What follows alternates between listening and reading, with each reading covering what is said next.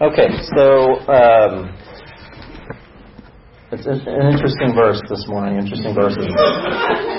So I'm just going to preach from the Psalm verse.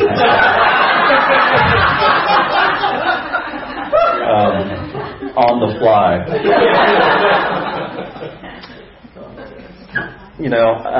I am thankful to be part of this community. I am thankful. We had many of our Junius MC over at our house on Friday night. And when everybody left, that wasn't why we were thankful. But when everybody left, Julie and I just noticed how grateful we were for each person and the relationships that we had. And so I'm thankful to be in community. I'm thankful to be able to open Scripture, especially difficult and confusing Scriptures, and to be able to discern with people and not have to feel like we're on our own in this. And so I'm thankful for those things. One summer when I was at Harding University, I got to spend 6 weeks in Kenya. And I was staying with several missionary families, and we had a lot of awesome experiences. I remember going to different Kenyan churches that we visited, and some were like mud-walled churches with tin roofs. Some were just out under trees with wooden benches, and there's all different settings. Everything felt different. I mean, the language was different. The feel, the culture, the sights, the sounds were different. And I remember when songs were sung, a lady from the church would just call out and just start singing, and then everybody would reply back. And that was the way the songs were sung. And from my background, that was weird. That was strange. That was unexpected. But it was also really beautiful and cool, and I just really enjoyed it. Some of you are world travelers. Welcome back, Daryl, from the world. And I'm sure you've experienced all sorts of interesting sights and sounds in your travels. Has anybody ever gone to a different culture and been a part of a church service or religious ceremony that you just thought was, eye-opening or interesting or curious? Any? Yeah? Okay. Any brief, anecdotal story from that? So much, yeah. Eastern Catholic and Orthodox Church is rather interesting to observe. It almost is an observation rather than a participation in many ways. Yeah. And especially the Orthodox, Russian and Ukrainian Orthodox. What's just one part of a ceremony in that worship that stands out to you? Well, they'll always have a choir, mm-hmm. and it's always a cappella or choir. I guess what really stands out to me is that people go and do their own thing over certain stations, especially if it's in a cathedral where there's maybe relics to worship the lighted candle for. Mm-hmm. But in Orthodoxy especially, it's a lot of tears, a lot of crying is going on in Orthodoxy. It's very dark in that setting. Whereas Eastern Catholicism, which is in the same country, is usually very light and it's more familiar, even though they're observing the Byzantine Rite. It's very similar to Orthodoxy too, but yet it's a little more familiar. Usually have a homily and that sort of thing. So. That is so fascinating. I had no idea. So, and we could give lots of examples of this. Yeah, Tim. We were living in Ireland for a little bit, and they had a Tenebrae service, which I don't know if it was a cultural thing or just that was what there. But it was the Friday. It was basically like the Friday before Easter, and it was a dark service. So they would have lights in the room, and then you would just start singing worship, and then the room would get darker and darker and darker. And then at the very end, they would turn the lights off, and no one was really allowed to after worship was over to say hi and hello. Everyone got up and solemnly left.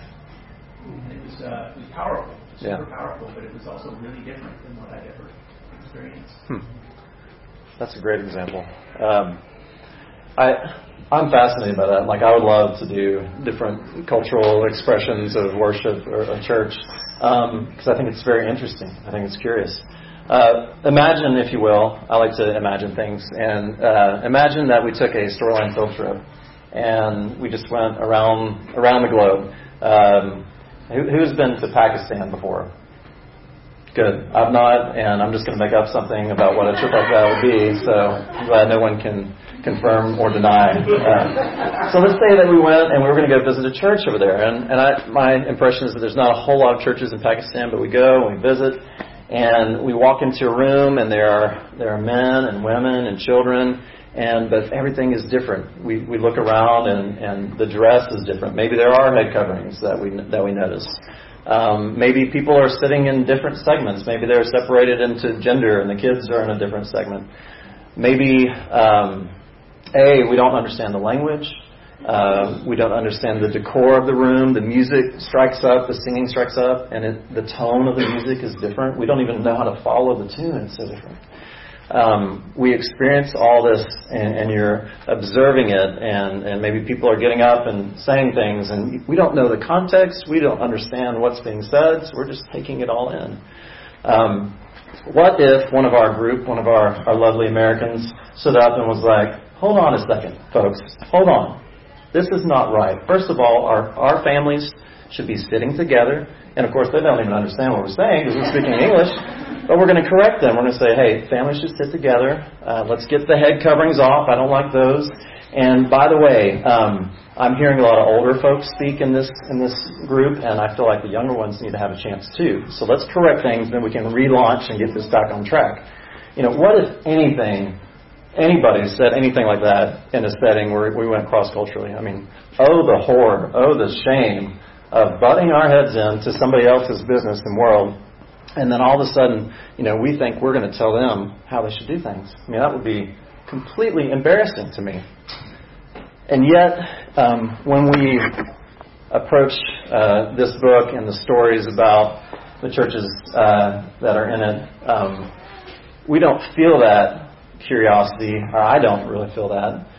We don't feel that difference culturally between us and the stories of this book. Instead, I've grown up with this book. I've grown up reading about the churches and the people in this book. And it's in English, so I can understand all of it, right? I get a real clear picture of what's going on here. Tongue-in-cheek. And not only can I understand it because it's in English and I've read it all my life, but also people have interpreted this book. This book has made calls on my life. People have said, this is what it's supposed to be like. This is how we're going to do church. And I have experienced the repercussions of that, both good and bad. And so we approach the stories of this church in Corinth, and we've got a huge bag of luggage of experiences and history and interpretations of the Bible. And so for us, reading about this Corinthians passage, it is like we need to put a little warning label on it, like, watch out, going to get triggered by this story. But I say that just to point out, if we went into some other culture, some other place, if we could take a trip through time, and we were launched and sitting there, we would just sit there with eyes open, just like, this is strange, this is curious, wow. Our first instinct wouldn't be like fear of, I'm going to have to do things exactly like they do. It would be like, wow, this is interesting to me. I wonder if we can't get rid of hundreds and hundreds of years of interpretation and ways things that people have been doing in church and forget all about that when we read about the Corinthian church. But I do think we can appreciate the cultural distance that we have between what is going on here and now and what is happening in this Corinthian church. And I think that helps me at least to approach it with a little bit more curiosity and not so much fear about what's going to happen. That being said, I've been reading about this chapter, just to try to make heads or tails of it, and it's really tough. And the people that study this for their living and have written books about it, they disagree about what different things mean, and it's unclear. And they're like, this is the hardest part of 1 Corinthians to understand. And not just because it's hard to apply, like, what are we supposed to do with this? It's hard just to understand what he's talking about.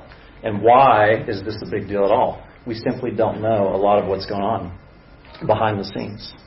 So I'm going to address a few things here that are in the text, and then I'm going to land in a spot that I think we can kind of grapple with and hold on to.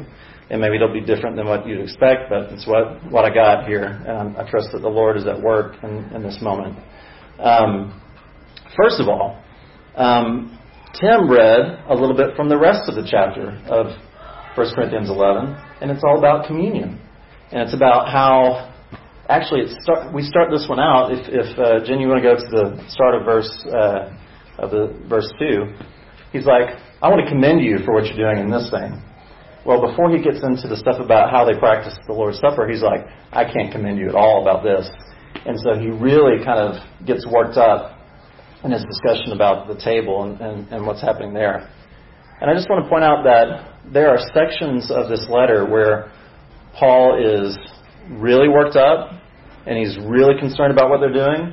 And then there's other sections that, whether they brought it up in their letter to him that we've talked about before, they wrote him a letter and he's responding to a lot of this. He's kind of saying, let's think about this. Let's reason together. Let's look at what everybody else is doing. And it's a little bit of a different argument than when he's like, I can't commend anything that you're doing here. You need to stop it and change now. And so even if we read the rest of the chapter, we'd sense that what he's arguing about here with them is different than how he feels about some other things that are happening in the church. Verse 3, this is the real catchy one, and it starts with, but I want you to realize, and the whole head part of this. Okay, this is the hard one, one of the hard ones in this section. I want you to realize that the head of every man is Christ, the head of the woman is man, and the head of Christ is God. So 3 sets of relationships, all joined with the word head. Now, the interesting thing is that in English, the word head has a literal meaning and then figurative meanings, or metaphorical meanings. It's the same in Greek, in the language this was written in. And Paul is discussing something to do with people's heads, and so he uses a metaphorical word to try to illustrate what he's wanting them to know. People have taken this word to mean multiple things. What does head mean in this instance? Some people have thought that it means leader or authority. So the authority of man is Christ. The authority of woman is man. The authority of Christ is God, which gets us into all sorts of interesting conversations. And that's probably what some of us have heard before. And that's not super popular culturally, or maybe not even in this church to understand it that way. Others have read it as the idea of source, as in we have the word headwaters to describe a river, where a river comes from. And if we look, Jen, if you'll skip down to verses 12 and 13, I think it could help us understand this a little bit. Go one more. And one more. That's the last one. Go back up one.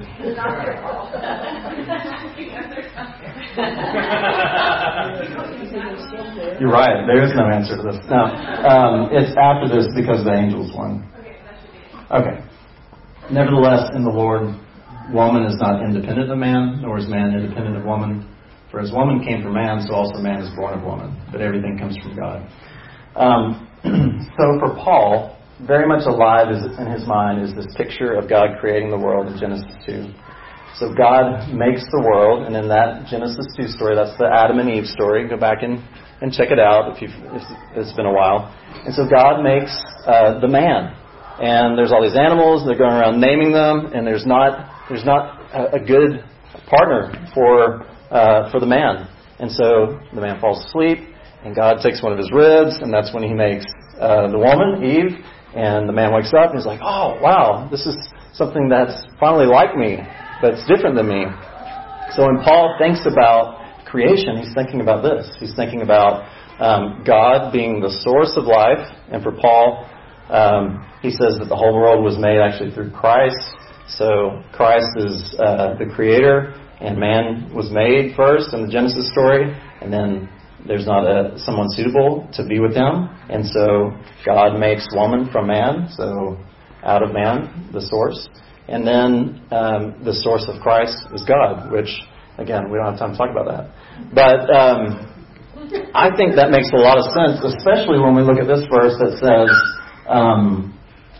just as woman came from man, as in Eve was made from Adam, so also every man after that, guys in the church in Corinth, you are born of a woman, and we all come from God.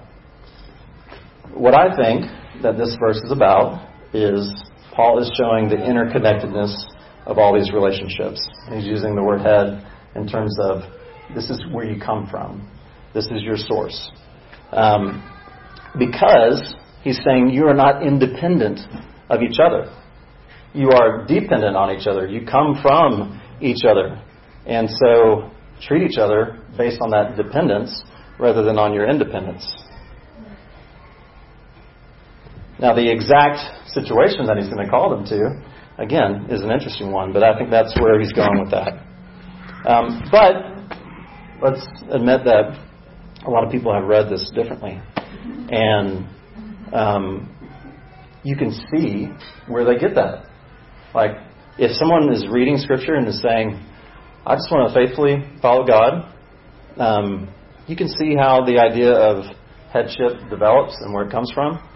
And, just briefly, what do we do as we read Scripture and we're trying to follow God and we believe He's our source of life and wisdom, and we disagree about things in major ways? If we are good American Christians, then we divide and we start a new group of people that agree with us, and until we change our minds about it, and then we go and find a new group and divide again, right? Is it possible to not do that? Is it possible to wrestle with things together? Is it possible to say, this is some hard stuff. I can see where you're coming from, even if I don't agree with you. And I can love and respect you. And I'm not saying that the implications of that make community really easy. But community is a good thing, but it's not easy. So I'm not saying that in every situation where we disagree that we can perfectly walk together in unity. There are implications of that. But is it possible to respect where other people are coming from? I think it's possible. And I know there's a whole lot wrapped into that. But I just think it's a difficult verse to understand. So one other thing that I think is interesting from the text. It's talking about women and men praying and prophesying when they get together. Now, in a couple of weeks, I get to talk on 1 Corinthians 14 all about prophecy, so that's going to be another fun one. But one thing that Paul is not saying here is, hey, by the way, only one of you should be praying and prophesying. Women, you shouldn't be doing this, or men, you shouldn't be doing this. He's saying that everybody's doing this, and the big issue is whether they got their heads covered or not, which is confusing, but he's not saying not to pray and prophesy. And for Paul and for other early Christians, they believed that the promises of God were coming true. And one of the promises is from the book of Joel. I'm going to read it real quick from the book of Acts, because they quoted. One of the promises of God is that in the last days, God says, I'll pour out my Spirit on all people. Your sons and daughters will prophesy. Your young men will see visions. Your old men will dream dreams. Even on my servants, both men and women, I will pour out my Spirit in those days, and they will prophesy. Okay, so it is not in Paul's head to restrict the idea of prayer and prophecy from everybody participating in that. In fact, that's the expectation, is that everybody's going to partake in that. And what does that mean? We don't have a whole lot of time to discuss that, but prayer is us voicing our heart to God, and prophecy is the idea that God wants to communicate with us too. And so in this church, everybody got a chance to play when it came to prayer and prophecy. And I think that's pretty cool to notice. And growing up, I never was taught that. Never heard that one. But I love that in this church, everybody has the opportunity to pray and prophesy, if we figure out what that means. So talk about that in a few weeks. So I want to sit in this next part for a second and get your input. Ultimately, I want to be faithful to what I think is going on in this text in Corinthians. And what I've come to, what I really believe, is that ultimately this is not for us something that is focused on the specifics about head coverings or non-head coverings, or about hair length or non-hair length. Even though that has been the case in different settings and different cultures, and more recently in our culture, those things were a very big deal. And not necessarily the head coverings, but hair length. And again, in my college, there was rules about how long the hair could be. Anybody else had those rules for guys? Yeah. My brother got in trouble once for having hair longer than his collar. So there you go. But if we think about through history, through space and time, and all people that have practiced the Christian faith, there have been numerous ways that people have practiced faith and have understood that this is a cultural thing that's going on about head coverings and the significance of it. Or about hair lengths. I was talking to Julie yesterday about, if you go back and you've heard of the King James Version of the Bible, okay? Go back and look at old King James and the people in England in the 1600s. And this was this was like ultimate Christian nation kind of thing. I mean, it's a theocracy in the time of King James. And look at these guys. They have these long, flowing, curly locks, and they're well aware of this passage. All that to say is that through time, people in churches have recognized that there is a cultural element to what's happening here in terms of covering our heads in worship or not, and the length of our hair. So what is important in the midst of this?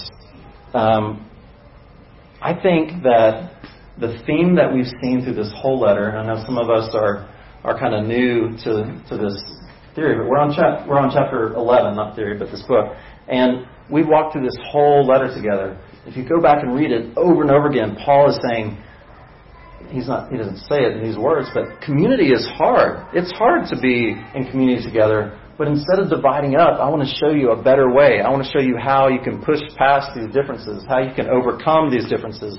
And ultimately, it's by letting go of some of our pride in how much we've got figured out or how much we know. It's letting go of some of the things that we could do if we want to, because we're free to do them. But when it hurts somebody else, we're gonna rein it in, because our impulse is actually to help, encourage, and love our family, primarily, not just on what we get to do or don't get to do. That's been the theme throughout 1 Corinthians. And I think a lot of what's said in these verses is about honor and about dishonor and about shame and about glory.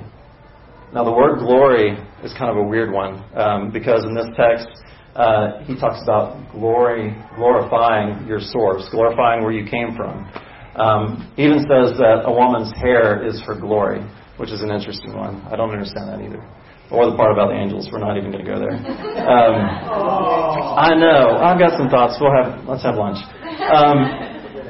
But what does it look like instead of to dishonor, which understandably, we don't know why they felt dishonored if they wore or didn't wear the head coverings. We don't know why.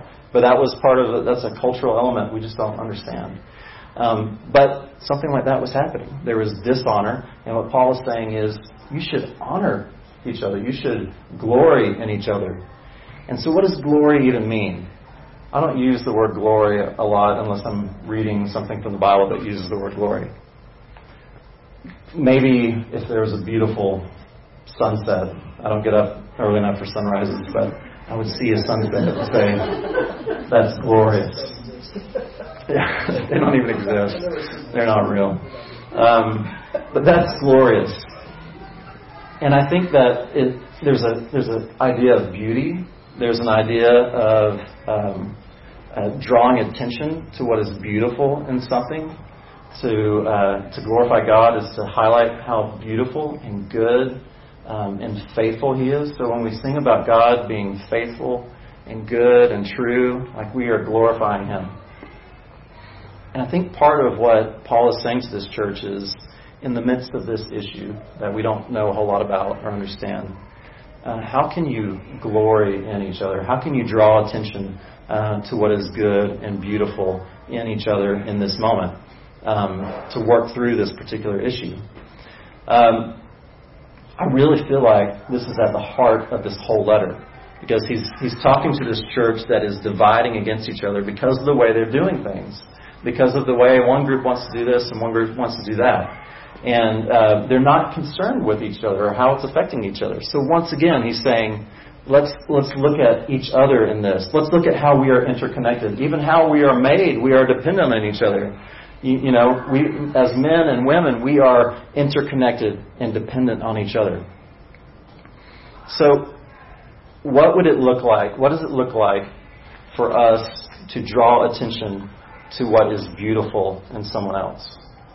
How would we do that as a church? How would we practice this idea of glory in each other rather than shame or dishonor?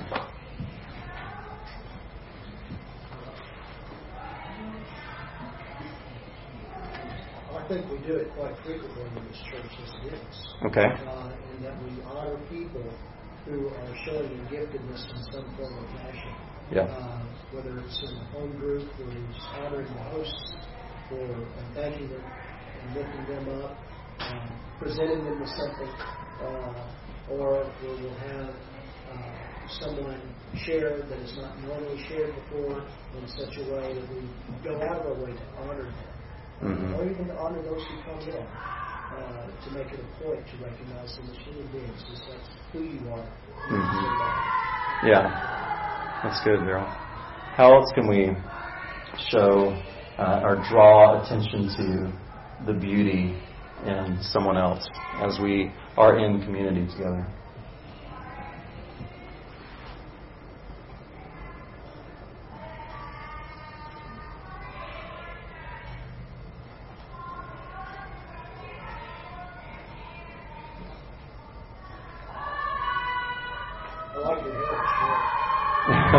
Thank you. Yeah, go ahead. I think that whenever we first got married, the way that scripture was used in church, there was a power differential in our relationship. And I didn't grow up in a Church of Christ, and so that was a struggle for me. And I feel like what the message has often come through with that is that we're doing something to someone or for someone, and there can be good in that, but we don't learn to partner unless we're doing something with someone. And I think that when we start coming together to learn to be partners with each other instead of who's the leader, who's the follower, I think that opened up a lot more beauty in our relationship. And I felt seen and heard and known. I think Ken did as well. I think we do that in church too as Christians. We would come into it, like you said, in your analogy, coming into a new country and saying, this is how we should do things. We need to learn how to be partners and do things with each other. And then you'll be a better listener and you want to learn from the other person. Yeah, that's good. I think, Sarah, you touched on this last week, like being a listener, valuing what someone else has to say. And of course, practicing that with our neighbors and not just with each other. But hopefully this is a place where we can practice that and practice so that we can be good community to our neighbors too. And we're going to get a chance this fall to hear some of our brave souls are going to share some of their stories with each other, with us as a community. And I think we're going to see the beauty of God in those stories. And what a gift is it to get to listen to somebody else's story and hear their heart. Patrick, I'll pick on you for a second, but when you shared last week and you shared just that it was a tough time, like you honored us by sharing your life with us and your struggle with us and letting us be there for you in some way. That's a gift to each other. And I think that's one way that we're able to honor each other by saying, this is the real me, this is what's going on. And then being a place where we can listen to each other and appreciate the beauty that is in your story, and your story, and your story. What else? How else can we? Sarah, yeah. I like how we play musical chairs with the roles, and like you don't have to have been here for a long time to go up and talk about communion or facilitate that, or like we're constantly kind of looking to invite people into sharing from the front, because there's value in not just having an audience and leaders. Like we're all leaders together. Like Cheryl was saying, we're doing things with each other, not just for each other. Yeah, that's good. Mm-hmm. Yes, John. During the wedding ceremony, they use those words, the two shall be one. That's just, I've never been married, not sure what that means, but that's the marriage in those words. Yeah. And in the passage everybody gets crazy about, in Ephesians 22, wives submit to your husbands, blah, blah, blah. Before that, the one everybody skips is submit to one another out of the reverence for Christ. They just conveniently, the men will just jump right over that. Right. Submit one to another out of the reverence for Christ. And the two are one. So what do you do with that? Right. It's a mystery. Yeah, we miss the honor, we miss the glory in each other if it's all about who is in power, who is in charge. And I know that as we read these verses, that's in the back of our minds really strongly, especially women. That has been the story for so long, and so I know that is there. And so, how do we glory in each other? How do we look at that beauty, and how are we in this together? Ben and Beth, yeah. Beth, you go first. Yeah. Sarah and I went and saw a documentary on Thursday night talking about belief, and one of the things that it said is that when you're presented with, like all of us at our basic core, we believe that we're good people. We're almost better than the average. Like I'm better than the average person. Right. I'm smarter than you. Like that's what makes us believe. And when we're presented with evidence to the contrary, that there's usually two things that we do. We either dismiss the evidence, or we adjust our idea of ourselves and we're like, oh well, now I'm a crappy person. And the movie said, no, there's a third way where you think, I'm still a good person in my core, but sometimes I do things wrong.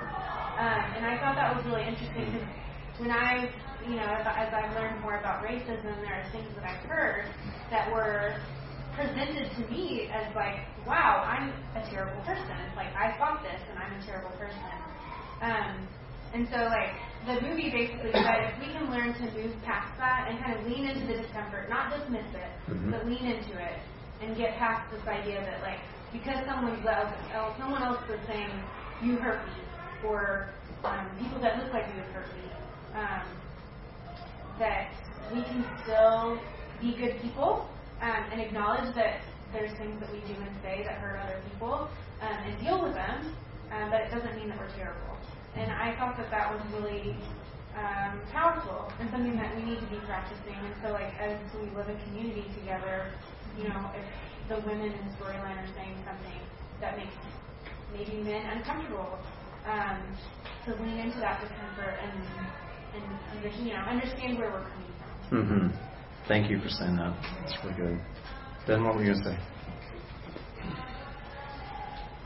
I think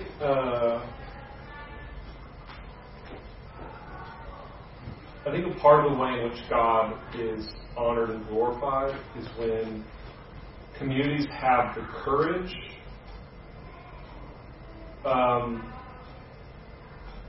to move forward faithfully when that faithful expression looks different than the faithful expression that we see in the text.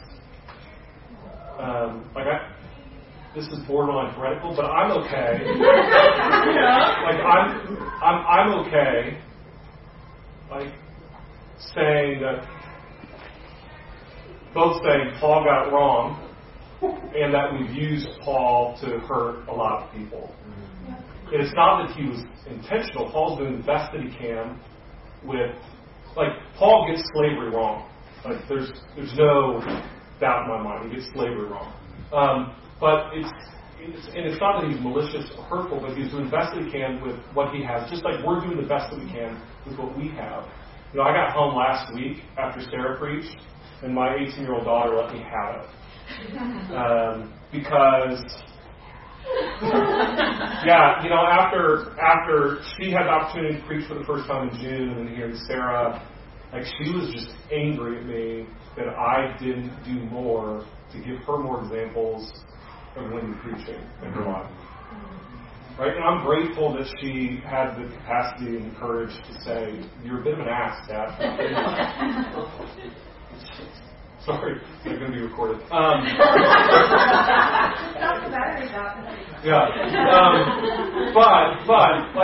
a part of the way in which God is glorying, I think, communities is to confess that and say, I screwed up. I was doing the best I could with what I have. It wasn't enough. And then take the next step of faithfulness to listen well, as already been said, and to trust that we follow a person.